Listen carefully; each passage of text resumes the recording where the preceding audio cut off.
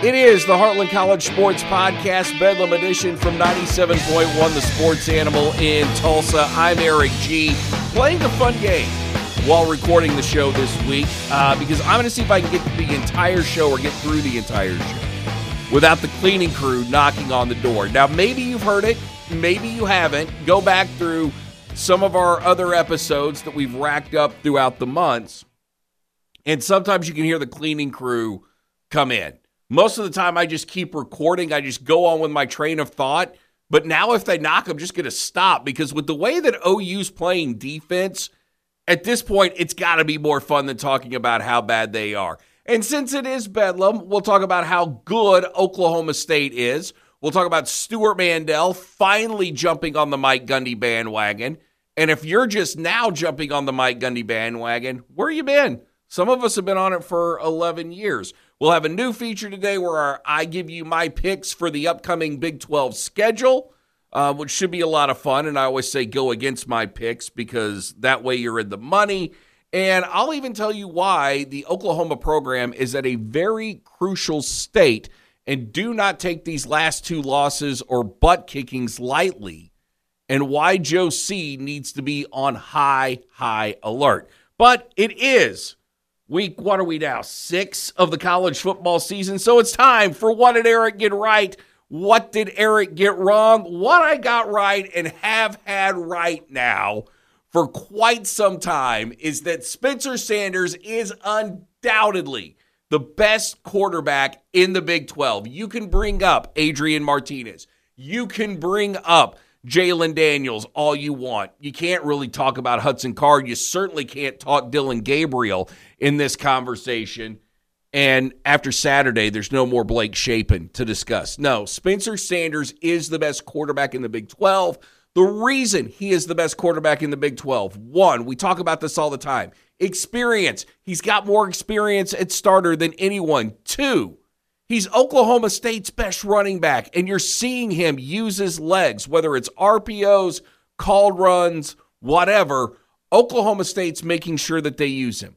His decision-making has gotten a whole lot better, and you saw it a couple of times on Saturday in that win over Baylor, that 36-25 win, where there were times that Spencer Sanders, instead of either taking a sack, would have forced up a pass, which would have not only been a pick, but usually been 6 going the other way for the other team, or would have been so determined to throw that instead of tucking and running, he would have fired on the run and it undoubtedly would have found somebody else in the other colored jersey. It didn't happen. It happened one time on Saturday. He threw one bad pass.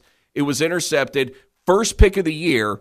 And you just haven't seen him make those kind of mistakes. Not to mention that in the red zone, okay, along with Martinez and Daniels, there probably isn't anybody more dangerous in the Big 12 than Spencer Sanders. And Oklahoma State's got enough playmakers at receivers. Their running backs are good enough that when you're facing them in the red zone, there's a hell of a lot for a defense to count for. So Spencer Sanders, we were right. You are the best quarterback in the Big 12. Where Erik was wrong, OU's not a tough program. And this is probably the most shocking thing about the Sooners right now since Brent Venables took over is that the one complaint every OU fan has had with Lincoln Riley or had when Lincoln Riley was here was you're not tough enough. You're good enough to outscore a lot of people, and you're just good enough to get beat that when you play the Georgias and Alabamas and Clemson of the worlds, you're going to be good enough to lose those games. You're not going to be able to out-tough them. Well, you bring in Brent Venables, and what was Brent Venables going to do? He was going to install a culture of toughness. But you're not tough when kids are closing their eyes and they're just lunging at people. They're not tackling. You're not tough when guys aren't getting off their blocks, going to find the ball. You're not tough when holes are getting opened so wide that Adrian Martinez can cruise on a 3rd and 16 with a pickup of over 30 and ice a game for Kansas State. You're not tough when Max Duggan can essentially run for 60 yards on you. OU is not a tough program. And part of the problem with this is, and this goes back to not just Lincoln Riley, but anybody that runs the more spread finesse kind of offense is that your defense doesn't get an opportunity to work against toughness every single day. And if you're Brent Venables, I don't know what personnel changes you can make right now, because last week should have been the week where you were saying, hey, if you're not going to be tough, if you're not going to hit anyone, if you're not going to play the kind of football that we're going to play here at Oklahoma to win championships, I'm going to find somebody who can. And if you're doing that now on the week before Texas, then A, not only are you a week behind schedule, but B, you have to question if your second and third string guys want to hit people. It's very disheartening to think that coming up this Saturday against Texas, all Steve Sarkisian has to do is hand the ball off to Bijan Robinson and tell his offensive line, if you blow these guys off the ball and you do it early enough, they'll quit. They don't want any. They don't want this smoke. They don't want to play tough. We're just going to out-tough them. Every team that is facing OU from now until the end of the season, that's your game plan. You go and you out-tough them. Brent Venables, figure out a way to fix it now, or you won't be around long enough to help rebuild this program. All right, where I was right, the Oklahoma State defense is really good. They're really good. One game against Central Michigan. And I had a guy coming up to me at a car dealership talking about how he was a prophet because Oklahoma State's secondary and linebackers weren't tackling. One game against Central Michigan, first game of the year, they don't look good. Ever since then, those guys have improved. Mason Cobb, you were a joy to watch on Saturday. No play in all of college football did I enjoy more watching than seeing Mason Cobb on that 4th and short come up to make a play off the edge, stopping a Baylor running back and preventing the Bears from getting a first down. Wow. I mean, as somebody who loves defense and loves the violence of football, despite what Colin Cowherd may say about we really don't love violence. No, I love the fact that football is a violent game. That's how I was raised by a father who was a football coach. That's what I've been taught that the game is it's a tough man physical game. Mason Cobb did just that. Hell, Mason Cobb ought to be coaching defense down in Norman. It was such a thing of beauty that to see a guy not only play assignment defense, but a guy come in with speed and with physicality to make that kind of play, in a way it was a tone setter. You could kind of look and see Baylor. It's like, crap, we're in for it today. Yeah, you are. And we were always talking about Malcolm Rodriguez. Well, there were people, and I don't know why someone came to this conclusion that Malcolm Rodriguez was, the best player on OSU's defense last year, because he wasn't. It's Colin Oliver. It's still Colin Oliver. But to think that you couldn't replace them, no. Mike Gundy and that staff has done a great job of recruiting depth, a great job of developing depth on defense. And what amazes me is for a guy who was an offensive coach, who called plays, who was the offensive coordinator, he was able to realize in order to win at a higher level, you're going to have to concentrate more on defense. So he does his best to create depth along the defensive line. Guess what? They've got the best defensive line in the entire conference. And he's done his best to help get a culture of physicality within Oklahoma State. And it doesn't matter who the DC is. He knows what he's going to be looking for. And when Mason leaves, the next guy that comes in will be taught, hey, you got to teach these guys how to play physically fundamentally sound football, right about the Oklahoma State defense. Where I was wrong, Dillon Gabriel's actually worse than what he was in the spring. And after the spring, we had this thought that at best Dillon Gabriel was going to be an average quarterback or just a good college quarterback at OU and would probably be helped by the fact that you had better talent at OU than you did at UCF. But if you saw him play in the spring, you knew he had good but not great arm strength, and you knew he wasn't incredibly fast, or at least not as fast as some of the other OU quarterbacks, the OU quarterbacks that we've seen in the past. On the last 2 Saturdays, Dillon Gabriel can't even complete an intermediate throw. And if you're still on the Dillon Gabriel bandwagon, you're still defending this guy simply because he has an interlocking OU on his helmet. Or if we're in the camp of telling those of us that we were dead wrong, that this guy was going to be like Johnny Manziel, or he wasn't going to be that far. He wasn't that far behind the OU quarterback simply because you fell into that pattern of thinking that if OU gets him, he must be really good because OU only recruits really good players. I'm not throwing anyone under the bus, but that's kind of on you because we told you just the opposite. In fact, we haven't seen Dillon Gabriel progress throughout the year. We've seen this guy regress. And it sucks that he got hurt, okay? It's terrible that he took that cheap shot in the TCU game, and now you're in a situation where Davis Beville, maybe your starting quarterback at Oklahoma, and I think watching him play the first 2 games, that instills zero confidence in you if you're an OU fan. But for Oklahoma, quarterback-wise, they're as thin as they have probably been in the 90s. You probably have to go back to the 90s to think about the lack of quarterback depth that they've got, and it's probably worse than that because I would take the tandem of Eric Moore and Garrett McGee right now over what they have on campus. With Dillon Gabriel, not only do you got to complete those intermediate passes, but you've also got to do a better job of pulling the ball down and running. All right, where I was right, and I understand that this is going to upset a lot of people, Oklahoma State does have the best football program in the Big 12. Here's why Oklahoma State has the best football program in the Big 12. Mike Gundy and his staff, we always talk about recruiting and development with Mike Gundy and his staff and their ability to, one, move quick, okay? And it's not that they won't go out and it's not that they won't recruit, 5-star or upper echelon athletes, but they're not going to waste their time if that kid is not going to take Oklahoma State seriously. They're going to go find someone else. And the types of guys that they get, the Trace Fords, the Colin Olivers, the Mason Cobbs, the Malcolm Rodriguez of the world, they get them on campus and they make them better. Being the best coach or being the best program isn't always about winning championships. In fact, that's not ultimately the way that you should be judged. The way that you should be judged if you run a really good program or a great program is, are you getting the most out of your talent?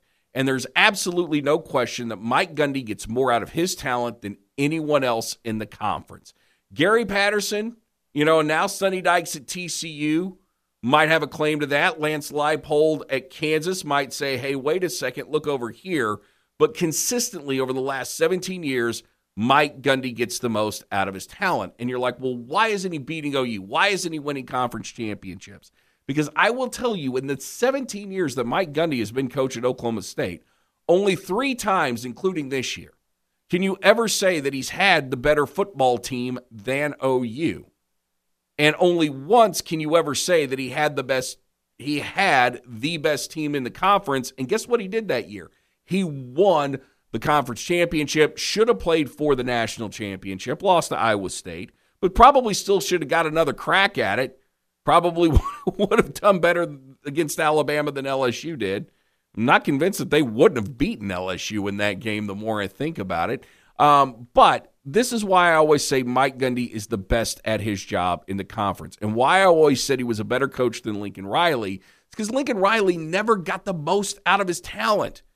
If Lincoln Riley's getting the most out of his talent at OU, you're winning a national championship. But now looking back on it, I may have to change that statement because the situation that OU is in right now with that defense, this is what happens when for years defense and physicality isn't a priority in your program.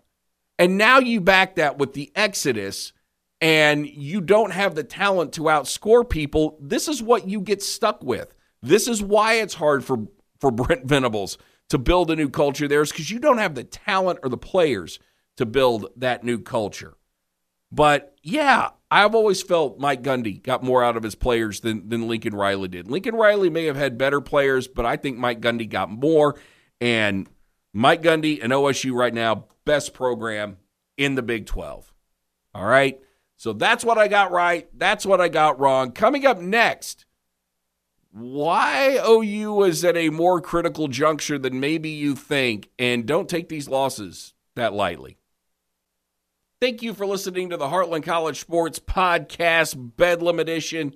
I am Erik Gee, and wow, if you're still trying to recover from OU's butt kicking at the hands of TCU, that 55-24 tail kicking, I feel for you. If you're my age, you had visions of the John Blake era. In fact, Anthony Fogel, who was on this show last week, which I highly encourage you to go back and listen to that episode. Fogel was so great. Such a generous guy, great with his time, had a lot of really good insight. But the first thing he did was he called me up on Sunday and he said, feel my pain. I want everybody to know my pain from the 90s. This is what it was like. If you weren't around then, you know the crap that I went through now. And he's not wrong. Those guys, very underappreciated for the sacrifices that they made for Oklahoma. And maybe in a lot of ways, this team will, not get the recognition they deserve for the sacrifices and everything to be built on. But OU is at its most critical juncture at any point in its program history. And no, that is not hyperbole. This is huge, okay? You have to remember, look, if Brent Venables was taking over a program that was going to remain in the Big 12, if you're Joe Castiglione, you could let this muddle along for the rest of the year. You could let it muddle along next year, probably the year after that. You would say, he gets a minimum of 3. Gets a minimum of 3 years. That's fair enough to see if the program is taking the right turn. We're not going to force him to fire any of his coordinators, any of his assistants. Things were in a little worse shape than maybe we thought with, all these kids leaving through the transfer portal. We got hurt a little bit more. But Brent deserves time to build a program. If you're staying in the Big 12, and I'd be the first one saying that, but you're not staying in the Big 12. You're going to the SEC. And you're going to the SEC with the intent not to compete with Mississippi State or Ole Miss or Arkansas or even Texas A&M. You're going into the SEC. Guns a-blazing. Bring on Bama. Bring on Georgia. Let us prove to you why we are no worse than the third best program in America's best conference, and why every year we're going to be a thorn in Alabama and Georgia's side, and we're going to have a say in who wins the SEC championship. That's what Joe Castiglione is facing. And Joe Castiglione knows that he cannot let the program get in any worse shape than what it is now, or it may not recover. Okay, I didn't say may never recover, may not recover. And that's despite the fact that you've got an endless amount of people who are willing to write checks and build this thing up that will not let Oklahoma fail. And those people still exist. But even with those people writing checks, if your reputation is that you're a soft, under-talented, 500 kind of program, you're not going to be able to sell yourself to the type of kids that you need to sell yourself to in order to win. You're not going to be able to get those Alabama-type kids. So Joe Castiglione has to keep a tighter watch on the program now than he ever has at any point during his tenure at OU. And this isn't to alarm you. Look, I'm not saying fire Brent Venables. In fact, it wouldn't take you more than 2 minutes to go back and listen to some of these other shows to figure out that I thought Brent Venables was much better for the OU football program than Lincoln Riley was because of that toughness. Now, it's not there like I thought it was going to be. And so far, I have to say that I am wrong about Brent Venables versus Lincoln Riley because you thought OU was going to be a much more physical football team than what they've shown this year. And on one hand, if things don't improve, you're Joe Castiglione, you're in a situation where you're probably going to ask Brent Venables to fire Ted Roof. And that looks really bad to tell what will then be a second-year coach that he's got to already fire one of his coordinators. And if you're Brent Venables, you're probably not thinking about firing Jeff Lebby yet. And if you do fire Jeff Lebby, it's not because he's a bad offensive coordinator. He's not. But what you're doing, if you're Brent Venables right now, your mindset has got to go back to that Kansas State game.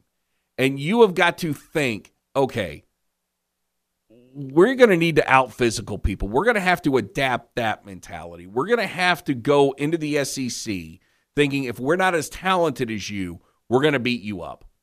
That's the way Kansas State approaches games. And if you do that, you'll be successful in the SEC, and you can build off that. But you're going to have to adopt that mentality. And if that means you got to get rid of Jeff Lebby in order to bring somebody in who can run that kind of offense, or you tell Jeff Lebby, hey, look, you need to look at what Kendall Briles is doing at Arkansas. You guys run the same offense, but he's running it a lot more. He's got better running backs. He's got a big physical quarterback. I need my defense every day to go against more physical competition in order for us as a program to grow and get ready. And that's taking a guy out of his comfort zone. It's taking him away from his philosophy. Can you do that if you're Brent Venables? And the conversations with him and Joe C are going to have to be constant, not every week, not every day, but often enough, Joe has confidence and at least some idea of where the program's headed and that it's headed in the right direction. And if it's not, it's going to be easier to course correct now than letting it get 2-3 years down the road where you're a middle-of-the-pack Big 12 team with absolutely no chance of competing in the SEC, and this grand plan is just get blown out of the water. And if you're an Oklahoma State fan right now, yeah, by all means, have fun at OU fans' expense. We've earned it. We've earned it with all the SEC talk and not living up to the hype at this moment. Stuart Mandel, congratulations to you for finally jumping on the Mike Gundy bandwagon. He actually tweeted out that, when are we going to quit?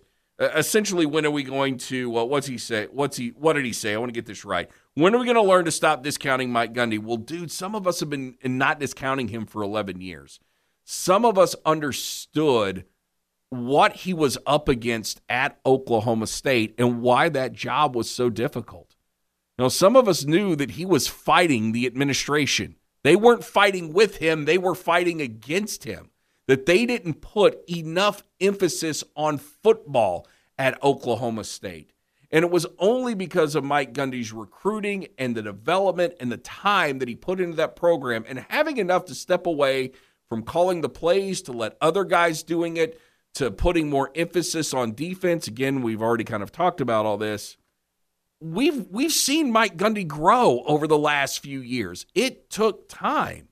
But unless you knew everything that he faced, people that he was fighting against, Boone Pickens, Mike Holder, you didn't know that Mike Gundy had an uphill climb. Not only are you having to deal with OU down to the South, which is historically one of the greatest programs in the history of college football, but you're also having to fight your own administration. That's tough. And what we're seeing now is a Mike Gundy who has the full support of the administration, and it's only going to get better from here. And now you're also going to see a Mike Gundy who doesn't have to worry about OU because OU's going to the Southeastern Conference. And whether they're successful or not, when you're out of their shadow, it's going to make things a lot easier for him to succeed at the kind of levels that he is. If you're an Oklahoma State fan, you're about to enter the golden age of OSU football. You really are. If you thought things were good over these past couple of years, you haven't seen anything yet. And you have to trust that not only will Mike Gundy continue to put a good staff around him as his guys get opportunity, but you've got an administration that's going to pay assistants and going to make it tougher for them to leave. Okay? Mike Gundy has fought for that. It's been too easy for his assistants to leave because but it wasn't just better opportunities, but it's better money at other places. Well, they're being competitive with salaries. Okay? They're competitive with facilities. I mean, you'll put Oklahoma State's up against just about anybody else's in the country. I mean, it's something you can definitely show off. You're doing stadium improvements. And to think that, everybody likes to look at Boone Pickens and go, well, you threw all this money in and you built this stadium. Yeah, but at a certain point it stopped. And you had an athletic director in Mike Holder who was way more concerned about golf than he ever was football. Now you've got Schrum, you've got Weiberg, you've got Gundy. That is a deadly threesome. And for Oklahoma State, you can't be more excited right now. This is maybe as good as it gets, at least right now, but I do think it's going to get better. So, yeah, people shouldn't have doubted him. If people knew what he fought against, as opposed to, again, and I'll always compare him to Lincoln Riley. Lincoln Riley had the support of people in the university. Lincoln Riley had the support of check writers. Lincoln Riley had the name Oklahoma, and the best the dude could do was win some conference championships and not get you over the hump to a national championship. Not the Oklahoma standard, okay? And Mike Gundy is not only does he have a conference championship under his belt, a win over Notre Dame, and they're probably going to play for another conference championship this year unless something horrifically goes wrong, but you're looking at years and years of a Big 12 that's not going to be as good as it certainly was in years past, where Oklahoma State, if not the dominant program in the Big 12, will certainly be no worse than one of the top 3 programs and top 3 football teams every year. All right, finally, let's do Big 12 picks.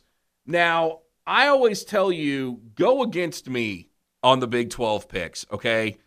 If you pick against me, you've got a great chance of winning, as proof with our weekly locks on 97.1, the Sports Animal. So we'll start with Iowa State, K-State. Interesting game. Down in Ames, Iowa State 0-2. Iowa State 0-2 in conference, desperately needing a win. K-State is a team that I bought stock in early in the year. I love them because they out-physical teams. Kansas State is a 2-point favorite in this one. I don't feel like I can back off Chris Kleiman and the purple and silver just yet, so I'll take K-State. I'll take TCU on the road minus the 7 to get by Kansas. Not because I want to. I am, like a lot of you, all on the Lance Leipold bandwagon. Would love to see Lance Leipold stay at Kansas. By the way, news out of Kansas is that they're going to do everything they can to keep Lance Leipold there. They don't want him leaving KU. You know what happened the last time they got rid of a good football coach in Mark Mangino? They don't want to fall to those depths again. Apparently, they're talking Bill Self kind of money for Lance Leipold. So look out, Big 12. He could be around for a while. But I'll take Sonny Dykes and TCU coming off that win over Oklahoma. Like the way Max Duggan is playing. I don't think there's any reason to go to Chandler Morris at this point. Just keep running what you got. OSU over Tech, it's pretty much a no-brainer. OSU's a 9.5-point favorite, so I'll take them minus the spread. And Texas minus 7 over Oklahoma. Hate picking this game. Because even with as bad as Oklahoma plays, you got to think it's Texas, that they'll at least be up for it. I mean, when Texas sucked, they were always up for Oklahoma. Maybe Oklahoma can get up for Texas. Okay, well, the roughneck in me is never going to let me pick Texas, and I consider myself unbiased. So I'll go OU plus the 7 on that one. So it's OU plus the 7, Oklahoma State minus the 9.5, TCU minus the 7, and K-State minus the 2. We'll see how I did coming up next week, and we'll make more picks. Thank you so much for listening today. I greatly appreciate it. By the way, I was just kind of stumbling around. Remember, please like, subscribe, review, rate, subscribe, review. Subscribe, rate, and review. Give us 5 stars. Give us 4. Give us what you think we deserve, but let us know how we're doing, and please subscribe to this podcast. And until next week, may God bless you and your family. As the great Jackie Moon always says, everybody love everybody. And to quote Chris Cornell, I'm going to break my rusty cage and run.